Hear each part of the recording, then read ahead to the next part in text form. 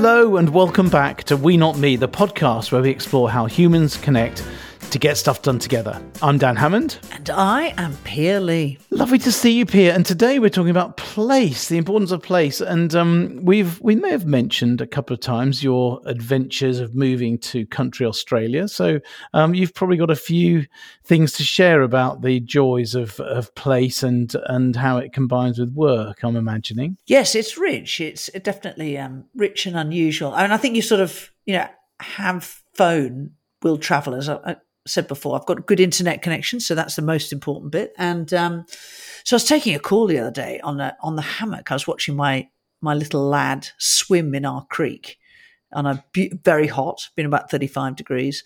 And so I was actually having a business call, and it was going awfully well. And I thought I'd just step off the hammock, and underneath me was a snake. And it's because everything is waking up, you see. So you got to be a little bit. And we had this moment where there's me holding the phone going, I don't know which one that is, whether that's kill you. Because when they're young, snakes don't know when to stop injecting their venom. And when they're older, they learn some kind of regulation around there. Oh, really? Yeah, they do. This is what I've discovered. And so this one I could tell was young. So I was sort of backing off, talking to it. It would empty itself into you through its fangs. Yeah. Great. And then, and then I went to the bathroom, as you do, and then I discovered a spider in there that was the size of a dinner plate. It was. Oh my word! It was so big it almost opened the door to let me in. I distinctly remember when we lived in Australia having one that was so large we couldn't get it under a container. We had to shoo it out of the door, open the door, and then shoo it like it was cattle or something. Absolutely mad, but. Yeah, heard it. Exactly. I'm at the other end. We are in. I'm in my man cave, and which is lovely, but we're having a cold snap. It's going to be -6, I think, centigrade, which is, I don't know, it's in the 20s, isn't it? I think in Fahrenheit. Cold.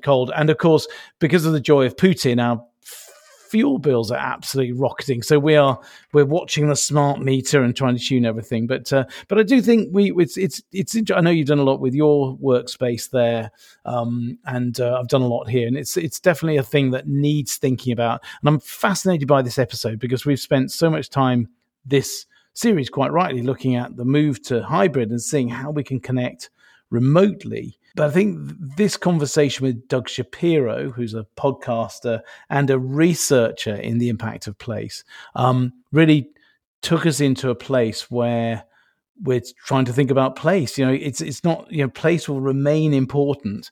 And this is a great opportunity to explore at the end of the series, at the end of the season, how place will play a role in work in the future. So really looking forward to this conversation. Let's head over and hear from Doug now.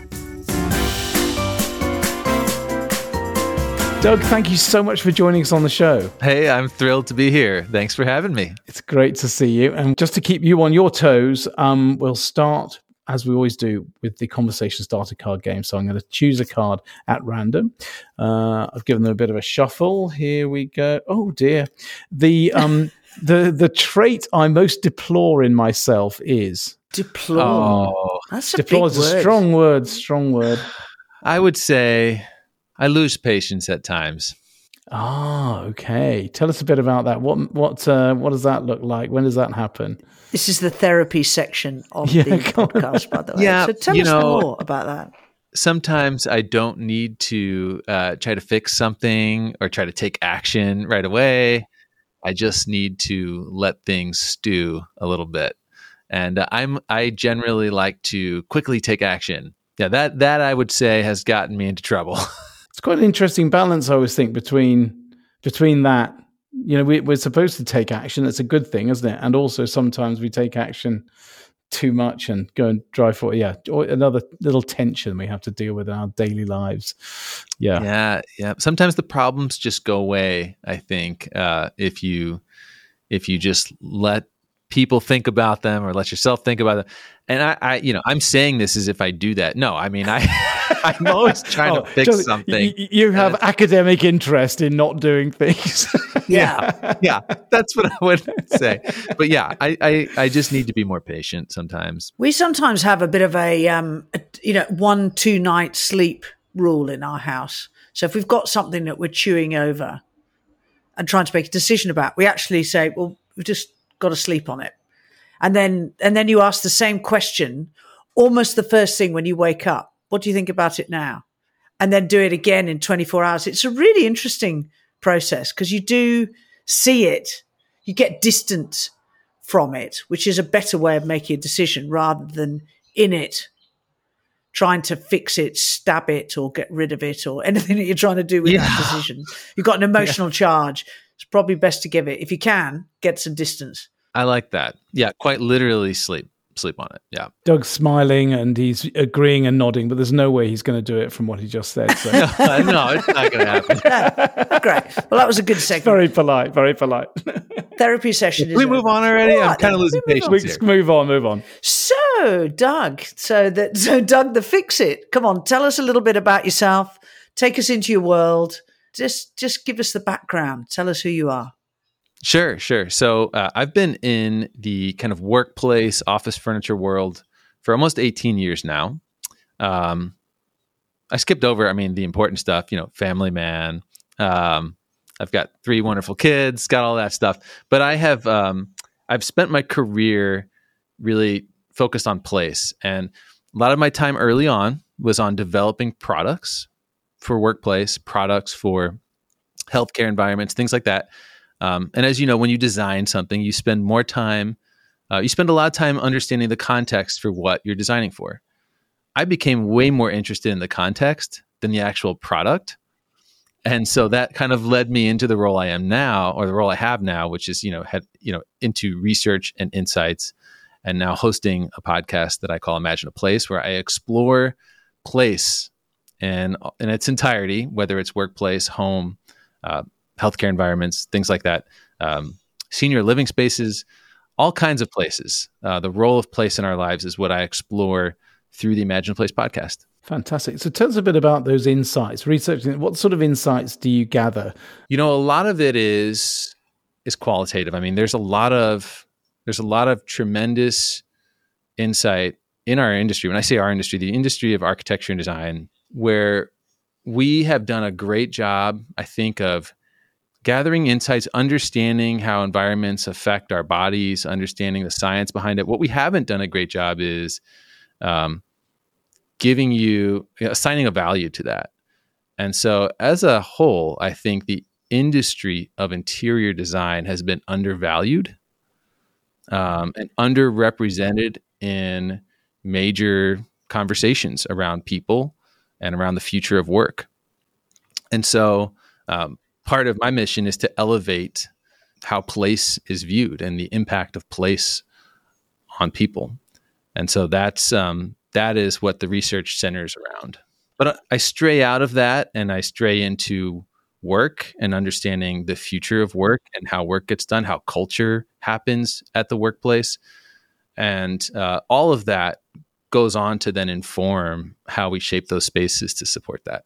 So, Doug, we've spent a lot of this season and actually the previous seasons where, really, we're not born in COVID, I think, basically. And so we spent a lot of time talking about how humans can connect remotely, trying to build this human connection. This is a fantastic opportunity to talk about place, and now work isn't a place anymore, but it is sometimes, isn't it? So talk to us about your view on the future of work. What does that look like? And what is the role of place in this, even though we seem to be heading more in the other direction? So place, I'm going to compare it to that side of broccoli when you're a kid, okay?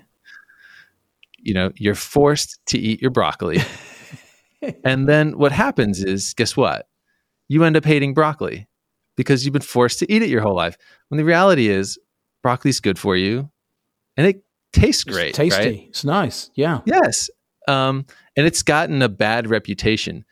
And I think that's a little bit of what's happened with work and with place, is that place was not a choice, just like that broccoli, for so long. Place, the office, the workplace needs a little bit of a rebrand.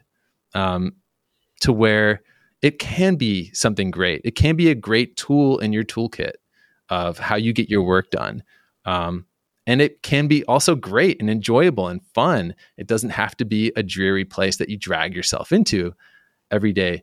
And so I even look back and I wonder if place was a choice, if it wasn't something you had to do every day, Monday through Friday, but it instead was a choice for the last decade, would we feel differently about it now than we do? And would we use it more than we do, or than what we're projecting going forward? And I actually think it's true. I think place should have always been just one of many tools that we had in our toolkit to do our best work. And so, what it's moving towards, and I think this is probably what you're seeing or understanding, is, supporting community. I mean, that's what we're seeing as kind of the future of place, is moving in that direction. Because I mean, it's an interesting one, isn't it, Doug? Because our place of work has been for many people the spare bedroom. That's where, that they've not, for a long period of time, they've been working at home, and they've made do. They brought the office, whatever it was, to their home, and that's where and then trying to get them to want to feel inspired to come back must be a challenge, I think, for many organizations, when, quite frankly, for many offices, it's strip lighting and sort of formations of desks, and sometimes windowless, poor lit. It's not very compelling, is it, really? It's not. And just like that broccoli, it all depends on how you prepare it. I mean, if I boiled it and stuck it on a plate, well, that's the fluorescent lighting and the cubicles and everything that you're seeing. There's a lot of ways to prepare a space to be healthy, to inspire creativity. And those, the other thing is, at home, just my advice is, if you are working at home, and I'm straying into a little bit of a different space, but you have to take the time to build sunlight into your day, to build movement into your day. There's things that are inherent in great office design that are not in our homes. In some cases, if you're in that basement bedroom or whatever it might be. But I do think, place, it's no longer acceptable to have, a sea of cubicles and, an environment that doesn't support social activity.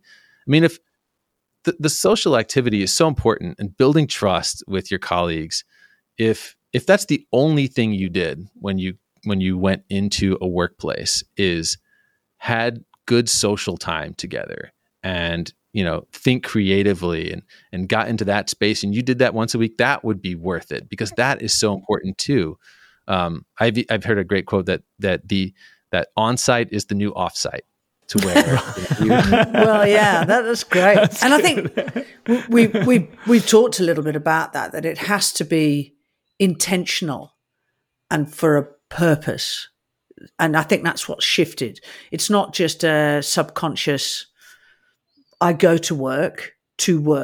It's, if I go to work and I interact on a face-to-face, it's for a reason, and a good reason to do that. So what are you seeing in terms of design? What's emerging as themes that will really attract and bring people back to work, and in a way that, as we say, is intentional and innovative? I think one of the things when we went home, when we were sent home, whatever you want to say, we all realized or witnessed how great of hackers we are. We made it work for ourselves, and we were, in our own homes, of course, we're empowered to build the environment that works for us. So what I do think is we need to bring that same mentality back into the workplace, create a space that is less precious, that is not that formal dining room, but it's a space that empowers people to create environments on the fly, whether it be teaming environments or personal environments. So I think the idea of it being less precious is important. I also think that we're seeing people for everything that they are now. And you're seeing HR transition.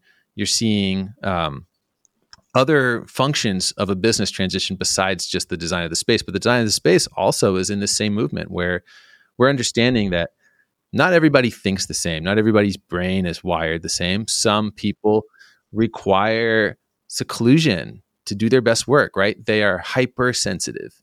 And then you have people that are hyposensitive, and maybe they need activity to do their best work. So it's kind of peanut butter spread of an office that has all the same colors and all the same types of spaces. That's going away too. And we're seeing a lot more of an eclectic mix of high energy spaces that can create peace and tranquility, and then a mix of colors. So I would say within a theme, you can have a lot of variation. You can still have a theme that coordinates, but you can have that variation too. So that's really cool, Doug. So when you say less precious, dive into that a little bit. Do you mean something that is less static, something that people can own more, change to their shape? Is that what you mean? That it's and therefore that people can do it to find these spaces for themselves as individuals or as groups to get the most out of it? Is that what you mean? That's exactly what I mean. And I think that the products in that space, the nature of that space has to communicate to those people in it, move me, use me, Yeah. It can't look like something they're not supposed to touch or they're not supposed to move. And so I think that is changing the nature of the products that we're seeing in spaces.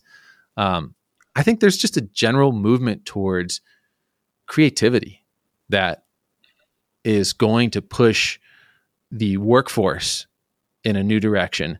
Not just our workforce, but our education systems, everything.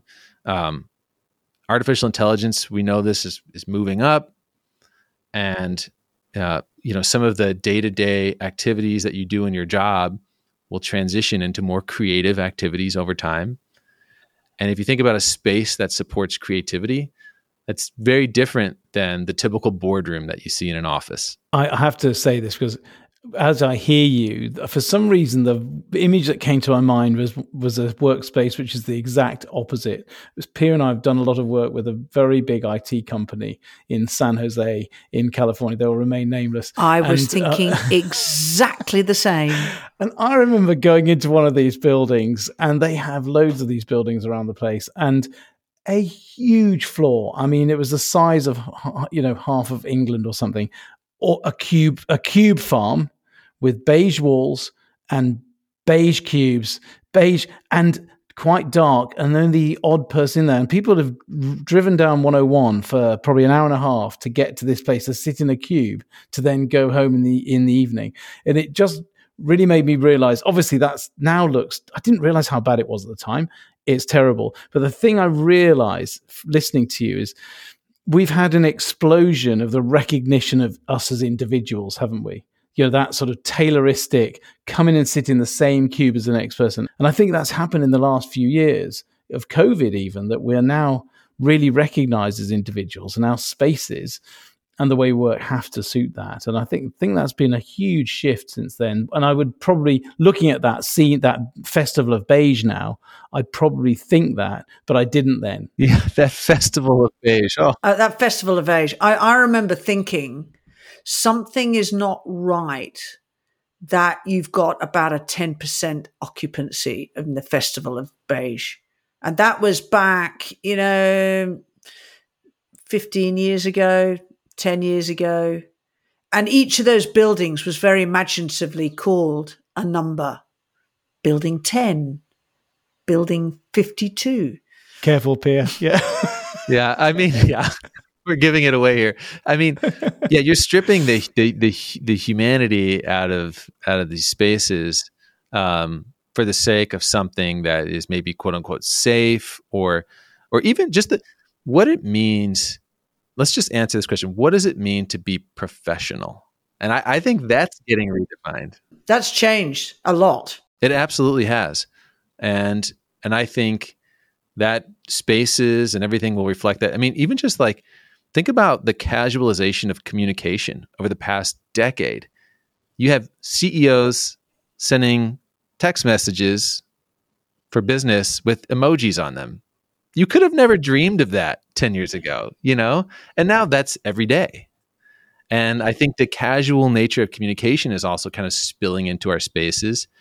And, there could be a movement in the other direction, but I think we have so far to go in terms of creating spaces that do feel more human, that do support the next generation of work, which will be more creative oriented.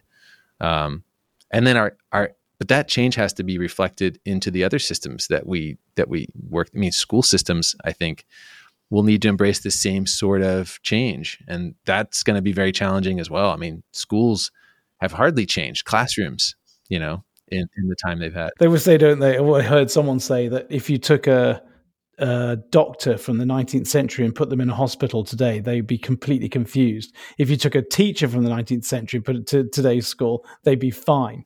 And that's so true.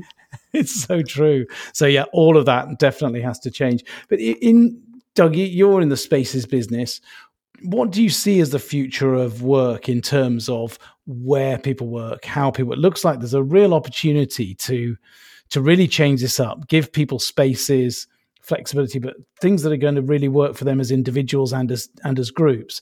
Where do you see people working and how? What's your mental picture of that? Yeah, I think some of it will depend on the nature of the job, depend on the culture of the geography, but I think place will have a role for certain people, and especially people that are doing lots of team-oriented work. And it also depends on their living circumstances. Sometimes going to a workplace might be the healthiest day of work a person can put in. Maybe they're not engaged in social activities outside of work. Maybe they don't have a church or a ball club or whatever it is, or a country club or whatever it is. Maybe work is that person's social time, and to think that you can just live in your basement or in your guest bedroom all day and then watch Netflix and go to bed is not a healthy lifestyle, right? So having I think having a workplace be that access to having a community. I think the word community is absolutely key. So how does place support community? I think place also has to be a frictionless experience. I think if we look at like retail or just look at the cinema has gone through this rebrand. People didn't need to go to the movie theater because they could pop popcorn at home. I can have a soda and I can watch my movie on my big screen TV, which costs $200 or whatever. But the reality is that the cinema understood how important it was to deliver an experience. And I think that sort of rebrand, re-understanding of space is going to pull into the office, where people are going to think of their offices more in a consumer style mindset. This is now a choice. How do I deliver a frictionless experience, access to better technology, access to healthier foods and healthier lifestyles than they can achieve at home, access to this community. So those are the kinds of things that I think are going to keep place very relevant. I think in order to do that too, there's going to have to be a lot of deep listening from workplace executives and designers. They're going to have to really, we're going to have to change a lot. And just like good design takes observation. We haven't had a ton of time to observe people in new environments and kind of a recreated workplace with new expectations. So I do suspect that no matter what it is we do now, we're going to be doing things with the idea that we're experimenting. And I think that experimental mindset is key to developing the next workplace too. It's not a one and done kind of thing. This obviously involves quite an investment of capital, doesn't it? So, which is, a separate thing. So, and certainly I've seen some large, well-funded enterprises take this leap, but it's not a small, medium enterprise opportunity really, because of the cost involved. Do you see that as a barrier, or do you see that this is going to be something that's across the whole gamut of businesses and the whole range, irrespective of size? I think there are always things you can do that can send cues to your people that you care about them, and that you're going for that experience. And I think to me, like the workplace is one of the great ways to show people that you value them, or to show people that you don't. You know, the beige carnival, the carnival of beige. There it is. You know, wait, we were not thinking of you when we did this. Is basically what that said. And it did say it writ large. Yes, unless you like beige. Unless you like beige, okay. But there is that I think does not change, and then there are new products out that have the sort of flexibility that aren't terribly expensive. So when you're investing in something, invest in things that you can change. So maybe instead of formal drywall, you're creating spaces with more mobile types of furniture that empower the ability to kind of expand or experiment or contract. And Doug, is there any integration with the virtual space? If you I don't know if that's even a decent question, but is there any way that people's different spaces will sort of combine as one, even if you are in a different place, that you can feel like I don't know if that's just a daft question, but is there any work on that you can feel sort of a bit united because of the similarities of space? No, I think there is absolutely an effort in our industry right now to create more equitable spaces for people that are inside of an office and outside of an office, and how can place play a role in delivering an equitable experience, so that, you know, you're not getting, you know, the side of, you know, someone's head and not, you know, a different. So technology and place are kind of talking to each other right now to understand camera angles and room layouts, and that's something that's very, very important to the furniture industry right now, and to the designers that are creating spaces. I had the opportunity to work with an investment bank here in Australia, and they designed a flexible working space, which was one of the first here in Sydney. And with it was the assumption that you could choose the space that you needed to work from, and they had variations of that from a library to pods to more formal. Beautiful building. It was absolutely stunning. And what I observed was everyone was like at a party for the first 6 months. And they loved the fact that they could have that flexibility. But then slowly the older habits crept in, and people started putting their bags on desks and trying to put a couple of little photos up and trying to so it was really interesting for me to observe how we revert sometimes in the human side of things, that in these spaces, we want the creativity, but we also want to find a place for us that feels personalized within it. And I know that this organization did make some quite substantial shifts back to the formalized pods and desks on certain floors. So whereas it had been 100% flexible, it became more of a hybrid model. But I don't know whether you've seen that and whether that's something about the human behavior. I have. And in fact, there was something, and I've held on to this for probably nearly a decade, a quote around place, that people form an emotional attachment to space within 3 hours. So if you were at an airport and you were sitting in one seat at your gate for 3 hours, let's say your flight's delayed, right? And you get up and you leave and you go get a drink of water and you come back and that seat's taken. Yeah. It doesn't feel good, you know? Yeah. You're sitting in my seat. Yeah. Just in 3 hours. I mean, we at the family dining table, we find ourselves in the same seats, even though they're not assigned. And there is absolutely a truth to that.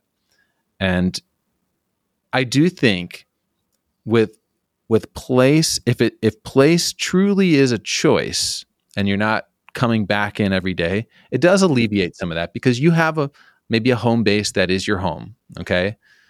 If you are what we'll just call a resident and you come in every day, I think that person, that resident, probably needs their own space. But if you're coming in once or twice a week, I think you could you could, if we do the space right, and the space allows you to customize, the downlighting, the height of the desk, the chair, the tools you surround yourself with. If you can customize those conveniently and quickly, I do think you can get around that.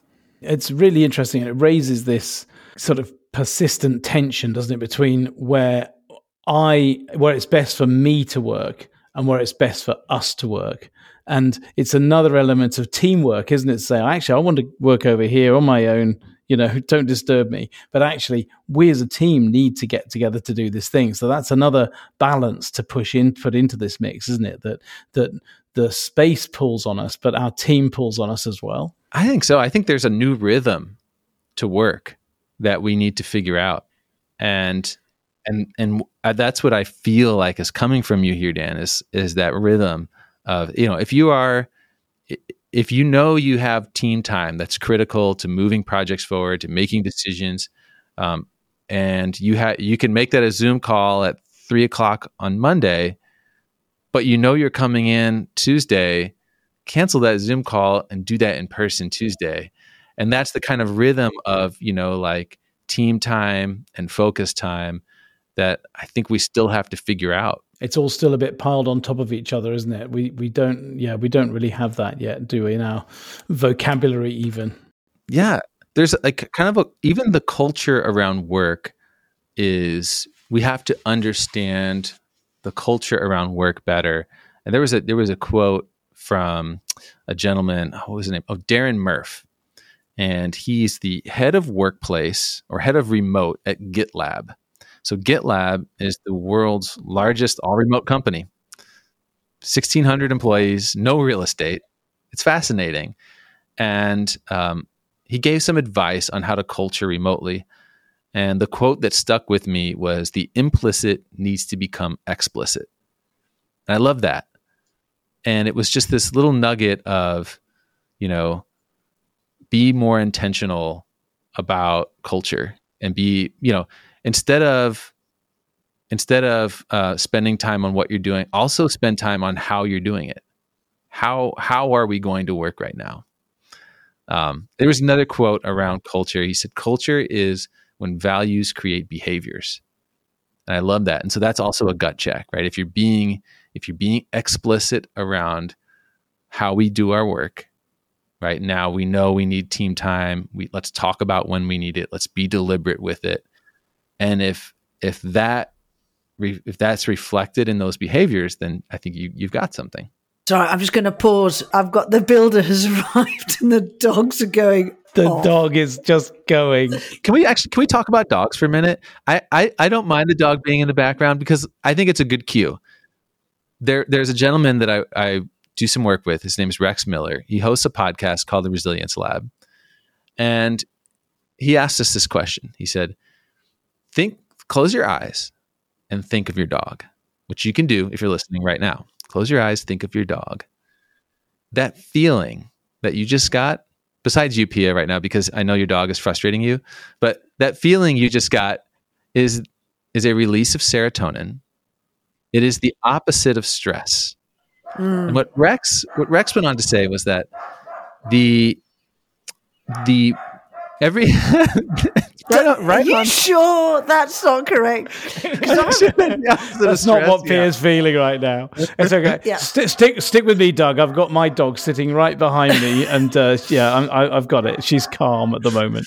Sure. Well, what Rex was saying is, how often do we walk into a workplace?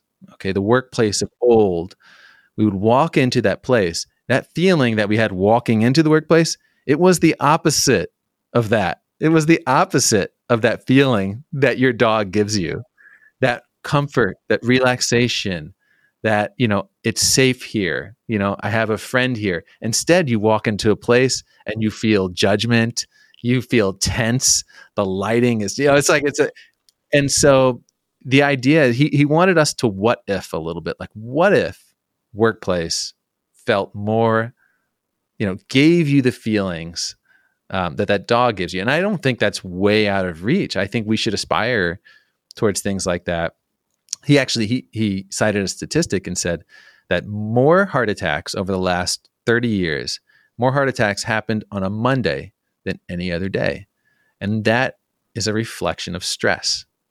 So when you hear people now that are working hybrid that aren't coming into the office Mondays, they're not doing that because they're protecting themselves. That's the reality. They're protecting themselves from stress. Wow, that's there was an insurance company, I think it was in the UK, that had this advertised line. They're trying to differentiate themselves, and it was "Be more dog," and so I think that's probably the slogan for offices of the future, isn't it? Yes, why not? I mean, the office can listen, the office can provide comfort, a place of welcoming. I think it should do all those things. It's a great goal. So, Doug, wrap us up here. So, we've covered so much ground, actually. I think we've left a lot of questions hanging because I guess that this is all in transition and movement, and your research is keeping us tuned into the human needs as all that changes. But what would you say to people right now? They might be living they might be totally remote, they might be hybrid, they might be predominantly in the office even. What's your tip for making place work for people at work? I'll tell you what, there's a lot of science around place. I'm actually going to offer a tip that is a little more maybe selfish and connected to the person. Okay? Not selfish in my regard, but selfish for you as a listener. The way that an athlete would understand their body is the way you, as an office worker, assuming if you're listening, you are, that might be the way you need to understand your mind. And so once you do that, you begin to understand all the inputs that affect your mind, and whether it's your ability, your social connection to others, the amount of sunlight you get in your day. In some cases, the home is a perfect place to get lots of sunlight. In other cases, the office is the perfect place. It just depends. So you have to think of yourself as the corporate athlete. I guess that would be my advice. I've said this before in this podcast. We got sent home in the pandemic, and the power of autonomy shifted to the employees. And so therefore now the next sort of stage of evolution is, what is the best space for me, and what is the best space for us, and what's going to optimize? And if we've got the flexibility to be able to, not hybrid in a scheduled way, but hybrid in a really truly effective, inspiring, collaborative, and a place where you can do dedicated me time workspace, which doesn't fry my brain, waste time sitting on a bus or a public transport, or driving it in traffic, or having to leave really early so I don't see my kids to avoid the traffic. All of those we can take out, and that has a direct impact on me as a person. Absolutely. There's something to be said for, I think, digging into yourself, understanding, even just what time you do your best work. Some people are night owls, some people are larks, and they're early morning people.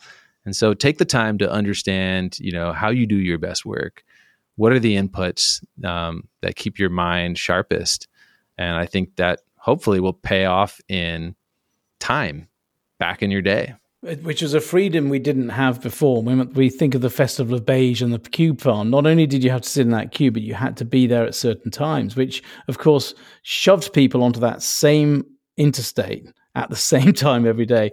We will look back on this as madness, but I think you've painted a picture of the future that is a little bit less crazy and full of opportunity for us to, I think, really rediscover our own humanity and our connection to others and how we best do that. But it's been a really insightful conversation. Thank you, Doug. Thank you. You are both a joy to speak with, and it's so much fun.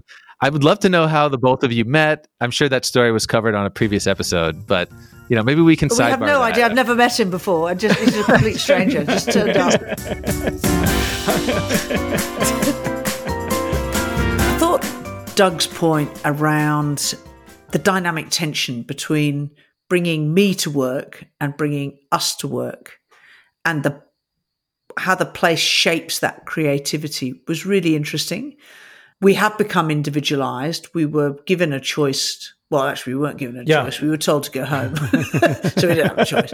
But the balance of some of those decisions about where I work has shifted towards the individual. But there is a need, as we've talked all through this series, of that collective us, the we. And how does that become intentional? And I think a lot more thought's got to. We can't demand people to come back to Festival of Beige. That conversation I thought was wonderful, because I felt that we were all exploring, and I think it's a sign that we are in a transition phase around this. We have not learned it. As you say, we were sent home. We spent a lot of time this year thinking about where people should work. And to be honest, once again, big corporations have tried to sort of started to try to command and control that and say, oh, we sent you home. Well, no, we're now sending you back to the office. That's just not appropriate now. And I think we need to be a lot more deliberate about that, but also look at the stakeholders, because we as individuals have needs, but also we have to choose where and how we work with our team and with our customers. So it's actually seeing it and balancing those dimensions, I think, to say, actually, where are we going to go? And then when we've got that place, what is that like to suit those needs as well? It was a really interesting point that we have different ways of working, even as individuals, but how do we come together as a collective, which is going to require some compromise and some real smart thinking. And I think it just reiterates, and you and I were talking about this earlier, you stand back after, here we are coming into 2023, and you then realize really what an enormous few years. And we are just feeling like the ripples play out from the pandemic, the shift in the way that we work. We've all had an individual experience in a collective experience. And here we are, having conversations, thinking about the way that we work and where we work and what that means, and then the design that, quite frankly, in beginning of 2019, we never even thought about it. Absolutely. It's a huge transformation. And I think our listeners shouldn't underestimate the impact that has on our mindset, and the amount, the water level has risen. We've got a lot on our plates at the moment. And it's worth recognizing. I think talking to Doug, I reflected that, thinking about that Festival of Beige, I can see that cube farm now, a huge cube farm. But, you realize, wow, okay, in identical cubes, in identical buildings, where we all have to be at certain times. So we all get on the motorway at the same time or on the train at the same time. It's just pure, as we've said a few times, it's pure sort of Industrial Revolution hangover, basically. And I think while it's taxing at the moment, the great thing is it's liberated the individual to say, we have different needs. We should be flexible. The danger, as we say on this show a lot, is that we become individualized, and we have to look at the collective as well as our individual needs in order to really flourish and get things done. And I think that will take more reflection, a bit more time, plenty of conversation. We've got a lot more to chew through, and we have. The opportunity is really exciting. It is a bit of a rebirth, but when you're in the middle of it, it just feels a bit messy. Yeah, exactly. It's been forced on us, but it's a huge. I think not even once in a generation. I think we're in a once every few hundred years shift now, and it's really exciting, bringing the humanity back to work. And I hope we can now start to work out how to bring ourselves back together, which we will be talking about in season 5 of We Not Me, because it's the final episode of season 4. I can't believe it. We are cracking along, but we'll be back in January to keep looking at how humans connect to get stuff done together. But what a season, AP! What a great opportunity to talk to these people. Have a really good rest, everyone who's listening to this. That is my parting word. Have a good rest, regenerate, And we'll see you in 23. And connect with others. Absolutely. Because that is it for this episode and this season. You can find show notes and resources at squadify.net. Just click on the We Not Me podcast link. If you've enjoyed the show, please do share the love and recommend it to your friends. Also, please do give us a rating on your favorite podcast platform. You can contribute to the show by leaving us a voice note with a question or a comment. Just find the link in the show notes. We'd love to include you in season 5. We Not Me is produced by Mark Steadman of Origin. Thank you so much for listening. It's goodbye from me. And it's goodbye from me.